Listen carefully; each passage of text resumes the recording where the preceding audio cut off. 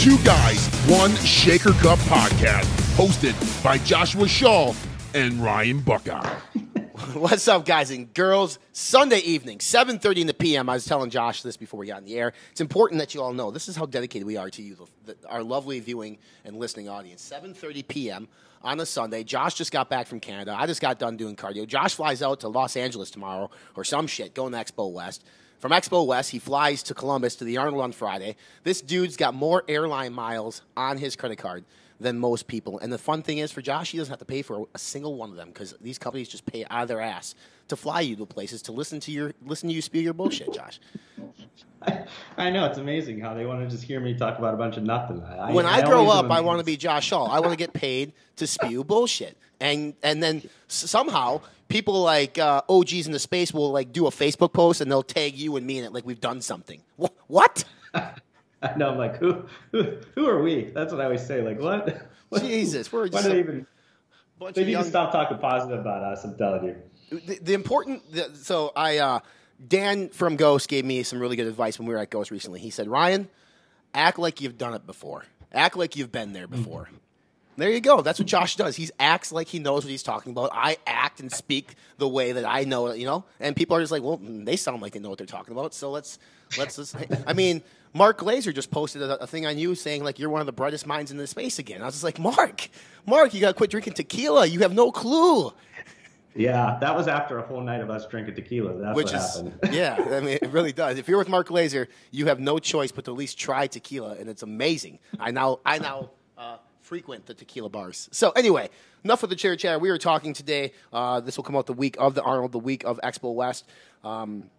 In terms of the ever-changing retail landscape within sports nutrition. And it's not just sports nutrition. I think as consumers, the way we purchase our items today are significantly different than they were even 6 months ago and a year ago. I mean, it's literally changing every single day to the point where we see guys in the space. Richard over at Sportica had just posted something recently on Amazon taking pictures of their deliveries. Well, they've been doing that for quite a while, but it's starting to kind of touch everybody in every demographic, and it's becoming unique and different and a cool way to do their shopping, especially when it comes to sports nutritional supplements.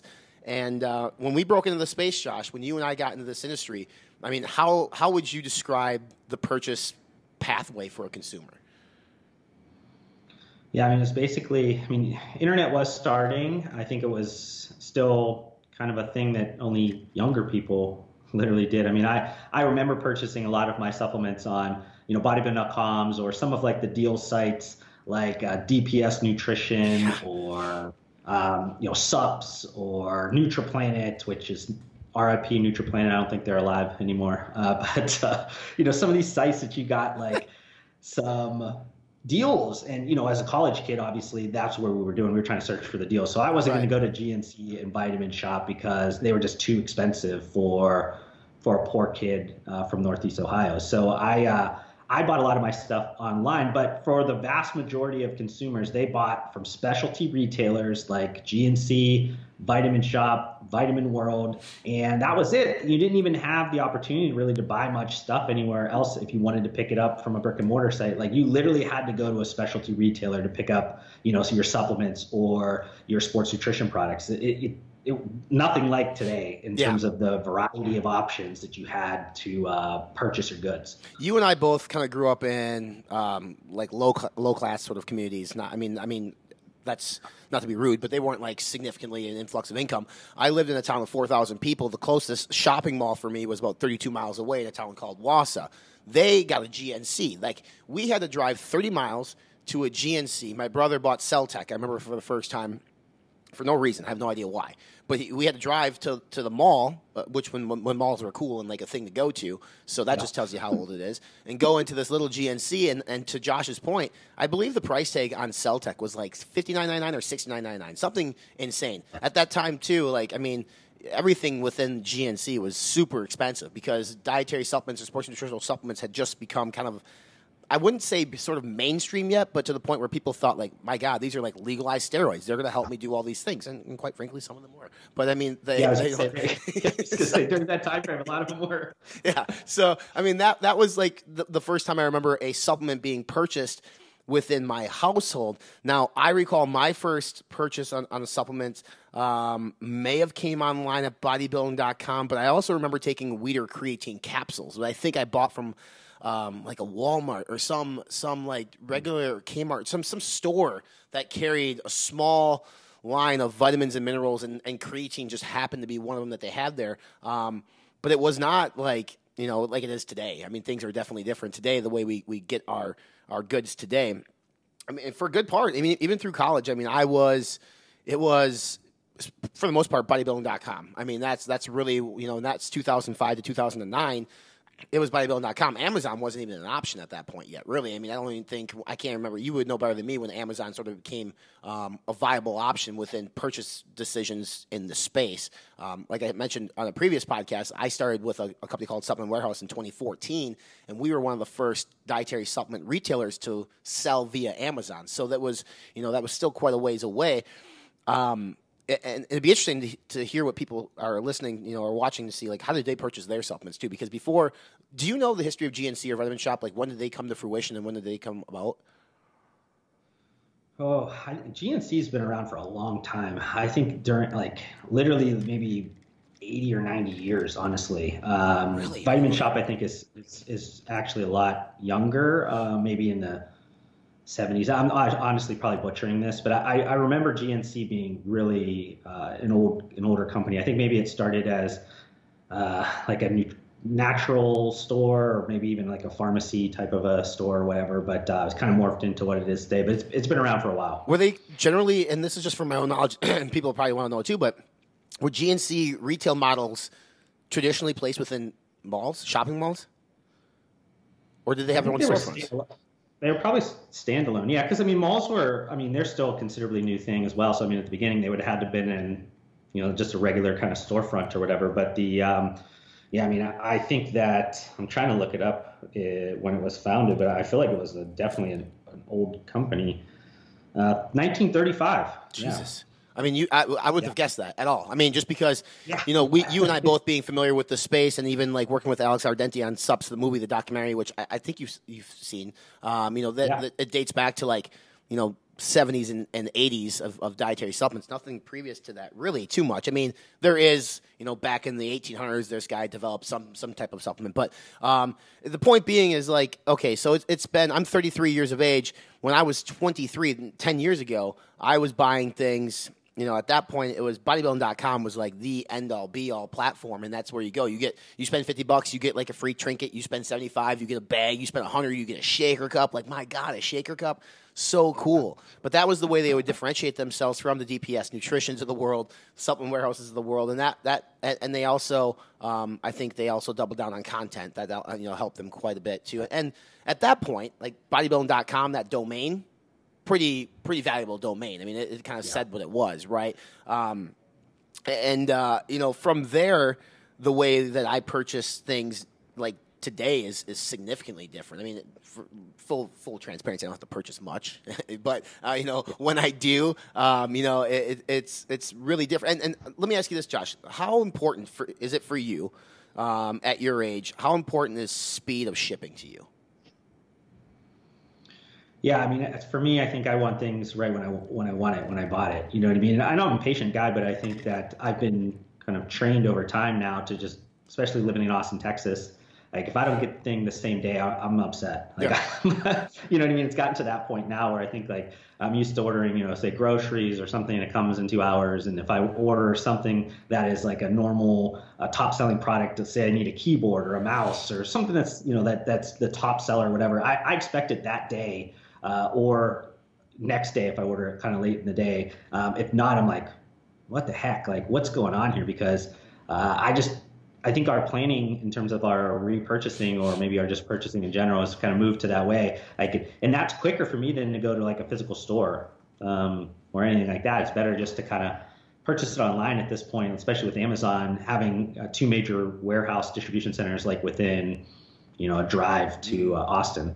Yeah, and we have one here in Minneapolis too, and I I will be completely honest. Like, I will look for, if I'm in a product category, this isn't just dietary supplements, it's just anything in general. So say like a keyboard, right? A keyboard, I will look for the keyboard, and if a keyboard has less of a rating but gives me that same day delivery, like I will buy that one because I want it today versus, waiting a day. Waiting a day. How impatient are we as consumers? Waiting a fucking day, we can't do it. But that is what Amazon has done for us. And Amazon has even gone as far as, I'm sure you've seen these too, Josh, being in Austin, but walking through the Mall of America this last week, there's a new store popping up. It's basically an Amazon top sellers store. So it's going to be an Amazon store that's going to carry their top-rated, top-selling products in there. So instead of them having to give it to you same day, you can literally walk into the mall, pick up a keyboard or whatever it might be, and that's the one you're getting. It's insane. Yeah, I think it's called their 4-star concept. So basically you have to have over a 4-star, and then there's all these kind of other things. But basically it's a kind of a hodgepodge store of just kind of hot sellers of things that are based on like that geographical area and a bunch of other kind of things that they kind of put within the merchandising algorithm. So it's very much like data driven physical store. It's not necessarily just like, oh, this is the national bestseller, we're going to put it in here or whatever. It's kind of like they're really trying to think of this in terms of like geographically. Mall of America might be a little bit different because that's like a destination point for a lot of people. Like that's like, if you're a hardcore shopper, that's probably on your list of like, we got to hit the Mall of America one day in our lives. But most stores, it's probably geographically driven in terms of, they know obviously the data in those zip codes, so they know like what people are normally buying, and it's just like a matter of stocking that stuff in the store. Right. I want to kind of talk. We were talking about digital sales and things, and I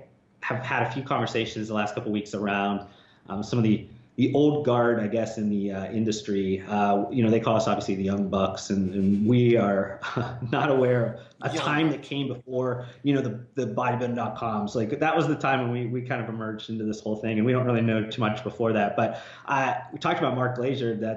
And he was showing me an old catalog of before NutraBio was NutraBio. It was like Nutrabolics, or I don't remember what it was, but basically it was and it was old school like direct to consumer like magazine sales. Like you had to either call the number and talk to somebody on the phone, which is cringeworthy in itself. I would never want to call somebody to order anything at this point. And then secondly, you could have either mailed in your order and did it that way. And I thought that's interesting. And then, that was kind of the time of like EAS and metrics and like kind of all this whole phase of like people that did business direct to consumer before direct to consumer went digital. It was kind of like the first phase of it or whatever. And then basically took it more digital with, the bodybuilding.coms and all those types of things that kind of moved this to internet business. And then brands, took a while to kind of do the direct to consumer websites, at least in a big, I guess, proportion of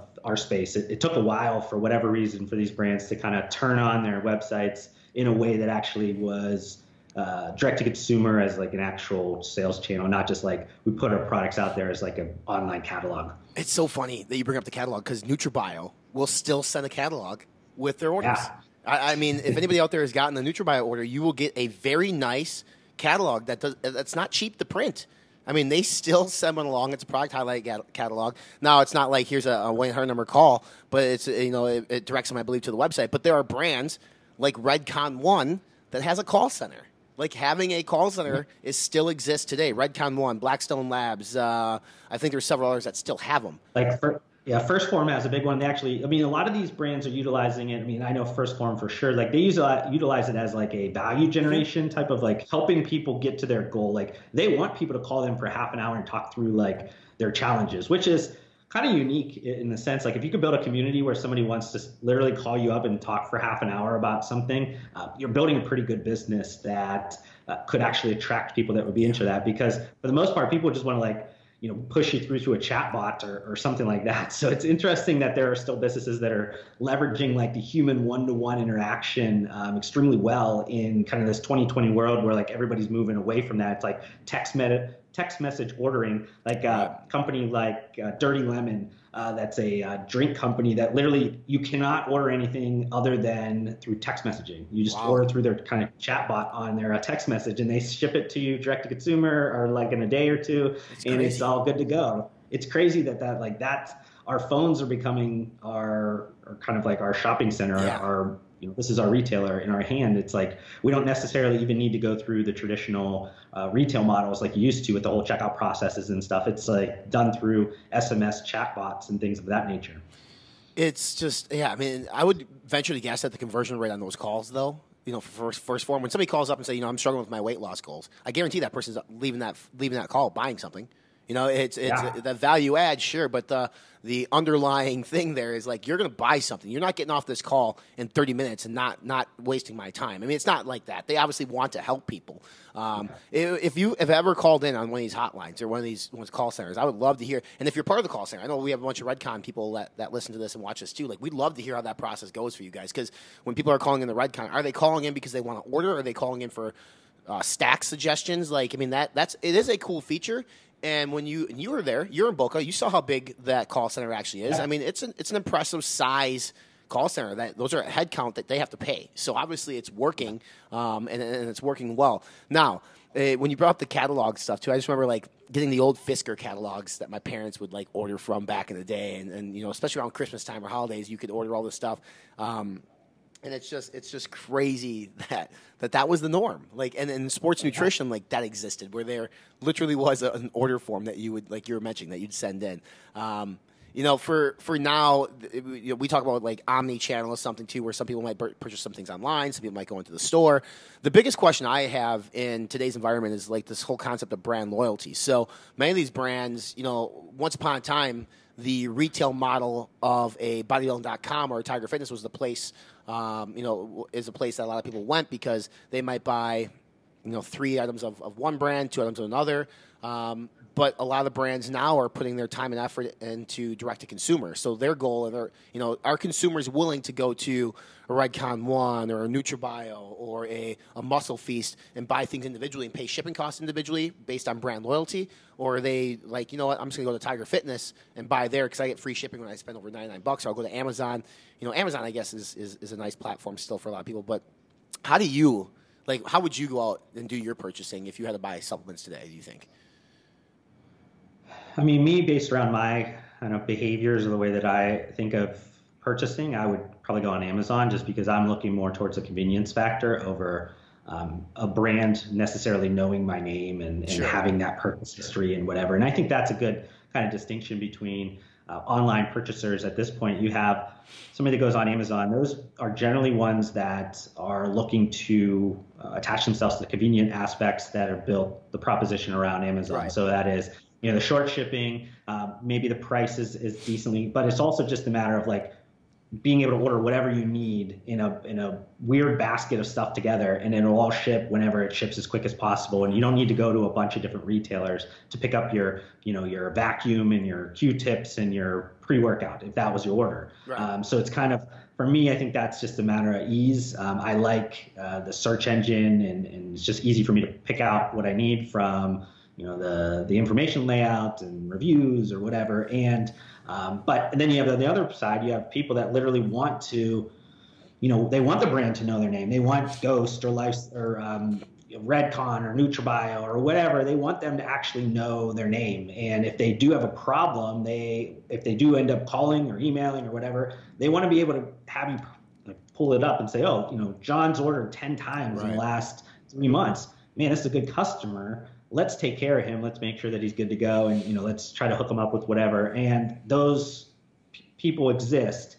I would say that most people are in a combination of both, because I think that there's obvious categories you care most about. Yeah. Be that pre-workout or protein or whatever. You have probably your bucket of 5 things that you really care about. And you probably have a couple brands that you really like their stuff. You like their brand experience, you like their story, you like whatever it is. And that's where you're going to buy those 5 items you really care most about. And then there's maybe another 5 or 10 items that you could care less about. They're just a commodity to you. You just I want the cheapest, most quality thing I can buy as quick as possible. And then they're going to buy those things from whatever brand can offer that at that time. And that's probably going to be on Amazon or, Tiger Fitness or Bodyman.com or whatever it is. But that's kind of, for me, I think that the purchase habits right now with people, I think there's a combination of both that's happening. So you kind of need to decide as a brand, where are you at in this whole kind of picture now? You kind of can't be in the middle, and you kind of can't be all on the commodity side or all on you got to figure out where you're at, I guess.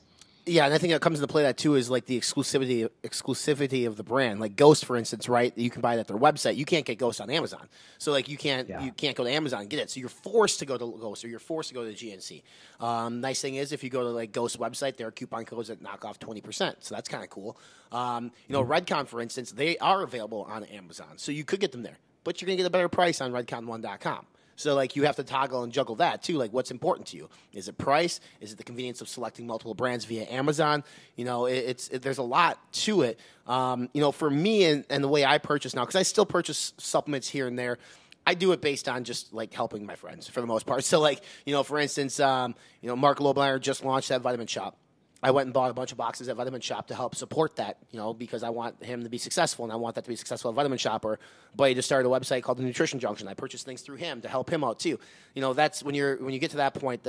Otherwise though, I'll be honest with you, I will still kind of purchase on price for a lot of part. I'm not loyal to a particular retailer. Like I'm not loyal to bodybuilding.com or Tiger Fitness or even Amazon for that matter. But if I get it quicker from Amazon for the same price or right around the same price, I'll buy it from Amazon for sure.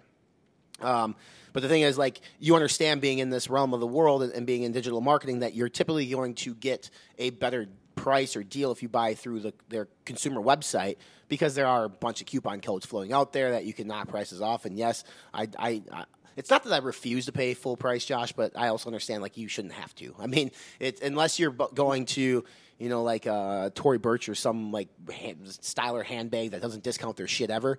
In this space, there's a discount code for every brand in the world. I mean, there's one that exists somewhere. So it's just that if you pay full price for something in this space, I'm not going to say shame on you, but like shame on you. Like, what are you doing? I mean, it exists. Like, do you not have Facebook? Do you not have Instagram? So it is unique, but I think. There are still brands, though, that are slow to change to that direct-to-consumer model or to kind of like, for instance, we covered this last week. Muscle Sport, for instance, is a huge brand. They've been traditionally priced on their website high to support brick and mortar, right? They wanted you to go into mom-and-pop shops and buy there, but they announced this last week that they're finally going to be available on campusprotein.com. So, like, but it's 2020. So, do you foresee brands... I mean, you're in the space. Like, do you see brands going all in on direct-to-consumer?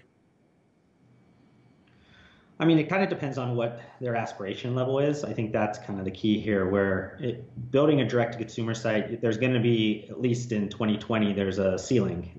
You're not going to be able to get maybe to, $250, $300 million on a direct-to-consumer site just because of the overall purchasing habits, like in terms of offline, online with the category and how big the category is as a whole overall anyways.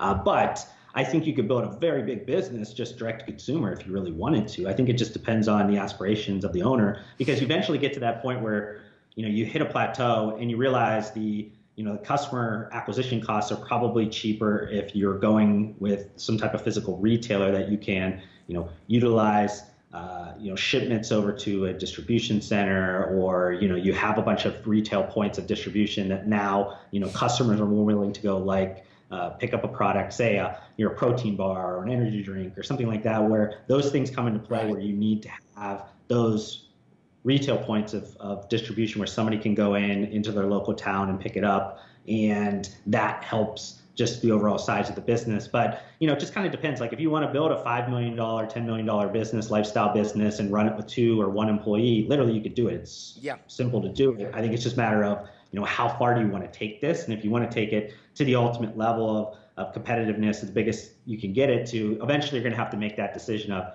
who's a good retail partner that I want to work with that's going to help my business. You're going to have to pick one of them, because you're just going to kind of get stuck in a patience type of thing to wait for the rest of the world to catch up to you wanting everything to be 100% digital. It's kind of like Amazon. Like, they would love for the whole world to just go completely digital, and they would win that game every day. But they had to go out and buy Whole Foods. They had to go, create some of these retail concepts, because they realized people aren't as quick to change as they would like it. They would love for that to happen, but they had to move a few steps back to get people to purchase things in certain categories, like grocery. It just so happened to be that way. So, I mean, even with sports nutrition, with the the digital penetration being much higher than like the average of all retail sales, you still have more sales happening in store than you do online. So if you want to kind of throttle your brand and sit and wait, then you can. But I would say most people have eventually get to that decision. They got to make that decision, like, who am I going to work with on a physical retail sense?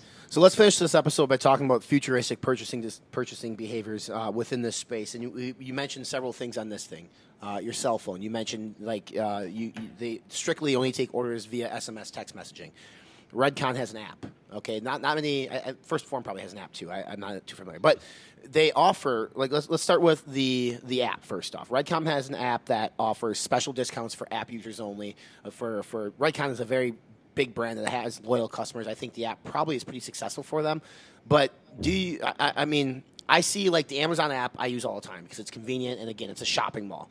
I have a hard time wrapping my head around brand-specific apps if it's just strictly for purchase. If there's special content, I guess, through the apps. Now, Cage Muscle does a really good job through their app of Chris Gethin's workout programs and training series. I think for that to be successful, I think you need more of that. I could be wrong, and Aaron could hop on here and be like, dude, we do, X point million a year in the app. I have no idea, but I have a hard time thinking that app is for a brand-specific purchase is the way to go.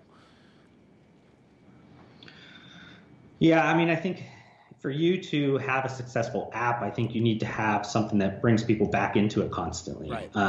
So I think, like, if you are, unless you're Amazon or Walmart or one of these massive retailers or brands that have hundreds of millions of, like a Nike that has their apps and things of that nature, that is where this kind of works. Is it's a law of averages, I guess, of just you're just working with a bigger base, so you can create a sustainable app by just having people purchase. But I think for most brands in our space, it comes down to you need to give a reason for that consumer to open that app. So is that content? Is that some type of personalized information, whatever it is, to, like, make sure somebody to come in there, because it's not necessarily transactional. Like, the phone and digital is very transactional, but I think that the more you can kind of put layers of experience and different things in there that adds value, I think that brings more people into it. There's going to be a lot of people that just want the transactional aspect of it, but you want to also bring in a lot of people that are not necessarily interested in it, especially in a category that, like, people need help. They know the goal they want to reach, but, like, literally they're lost past that point. So it's for you to add that value to get them to be comfortable with, like, purchasing products is probably important. Yeah, I think you're absolutely right. You have to have some sort of value add through content. One thing too, like, you look at the popularity of something like MyFitnessPal. There's an opportunity for, I think, brands to develop some sort of that would bring somebody in every day. I mean, if you're tracking macros and you're tracking exercise, and you have an ABC brand app that has that. Oh, on top of that, your sponsored ads are the products from the company, and then you also get these flash sales and things like that. It brings more people in too, and it gives them more of a value add, more of a reason to do it. The second thing you mentioned was the text messaging. Now, I do recall receiving texts before from brands like CVS, for instance, does this for their pharmacy. Do you want to refill your prescription? Hit 1 for yes, 2 for no. I mean, that is pretty convenient. And what brands could do is, like, do you want to, renew your order or re-up your order that you just made 3 months ago or 2 months ago? I have not seen anything like that yet in this space, although I would not be shocked to see it come out in the next 6 months to a year. Yeah, that's kind of a missing part in our space. You have a lot of brands that are trying to acquire customers, and then when they get to the purchase, they just stop. They don't do anything else. Like, there's this post-purchase, like, loyalty kind of part where if you don't want customers to go back into the mix of, like, recycling and trying to find a new brand, and then you have to acquire them again, like, you need to think about the post-purchase loyalty. So there are things like you're mentioning about just, like, sending basic reminders. If you are asking for somebody's phone number for their order, maybe it is just sending a thing like, at the 21-day mark, like, hey, how'd the product work out for you? You have any questions? You're up for the time of ordering. If you'd like to try maybe our new flavor of Total War, here's 10% off your next order, or whatever it is. And I think that you're not seeing those kind of reminders. You're not seeing a lot of that cultivation of the customer past the purchase. You're just seeing them. They got the sale, they got the money in the bank, and they move on to the next customer. They try to move on to the next customer. And we try to move on. It's kind of unfortunate because you're constantly then trying to recapture that customer instead of, like, just fostering them already into your funnel. Right. So I think you're going to probably start to see brands think like that. I mean, you see them doing it maybe on an email or whatever, but the email open rates over the text message open rates are, not even close to each other. So, I mean, in terms of text message, I think it's 80 or so % within the 5 minutes, somebody opens your text message. So it's like, if you want to get somebody's attention, send them a text message because they're going to open that. No, you're 100% correct. And I think, we will see it. I've seen, I don't know if I've seen even, I've seen tracking updates at Tiger Fitness, but through Facebook Messenger, which I thought was cool. But I don't recall seeing it through SMS text. And I think that's, part of the platform and website. But I think texting is a great way, great utilization. Now, could it also be annoying for the consumer? Sure, it could, but then you can opt out just like you do email, nothing different. They would have to require that. But, I think the way that we end up purchasing items, not just in this space, but in general, it's going to come, more digital. It's going to be more on your handheld device through text messaging. I don't foresee, phone calls being anything huge in the future, but, websites will obviously still be there and be there for a while. I don't know what's next after websites. I really don't, but who knows? Who knows? Maybe, obviously Amazon will be dropping your stuff off via drone here pretty soon, which will be cool. And then, maybe we'll get to the point where Aaron Sigerman hops in that private jet of his and just hand delivers everything like Santa Claus right to your front door. Don't put it past that guy. Do not put it past that guy. I think what Amazon would love it to be is voice, because they own a lot of the home speaker market right now with Alexa. So I think I think it's still unnatural. I mean, like language in terms of spoken language would be the easiest way to order your stuff, but the platform or kind of like the how it's kind of set up on Alexa is a little bit difficult at this point. I think like we don't know how to properly order things the right way. So they have to kind of put us through this like training process or build apps off top of it that maybe makes sense. So I think that's maybe a next iteration, but I think eventually it's just going to be something where like everything is automated. Everything is basically in a just a cycle where like you get to this point where things know what you want before you even know it, and it just orders it.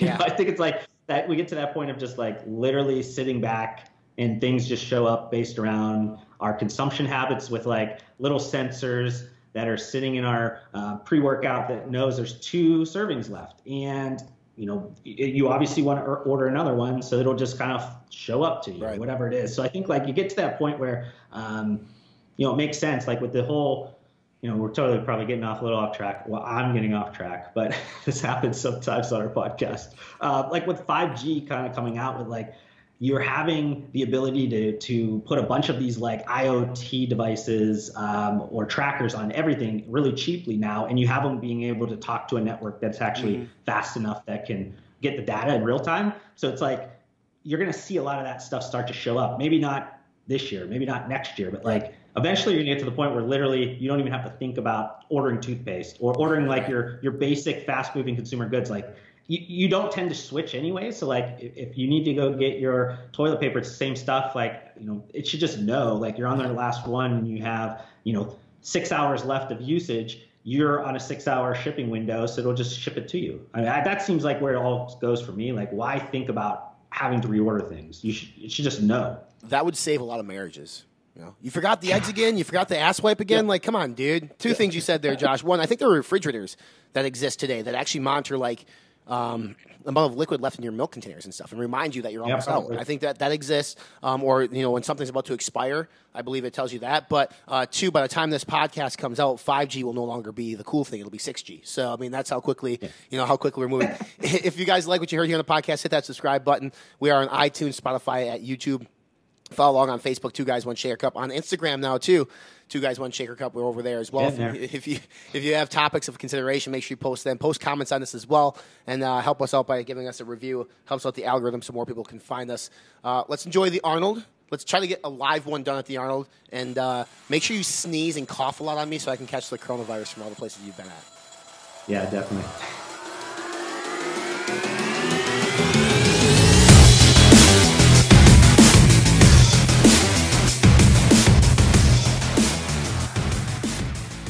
To our podcast. We're on iTunes, Spotify, Podbean, Stitcher, YouTube, Google Podcast, and more. Follow us along on our social media channels. We're on Facebook, 2 Guys 1 Cup, Instagram, and Twitter.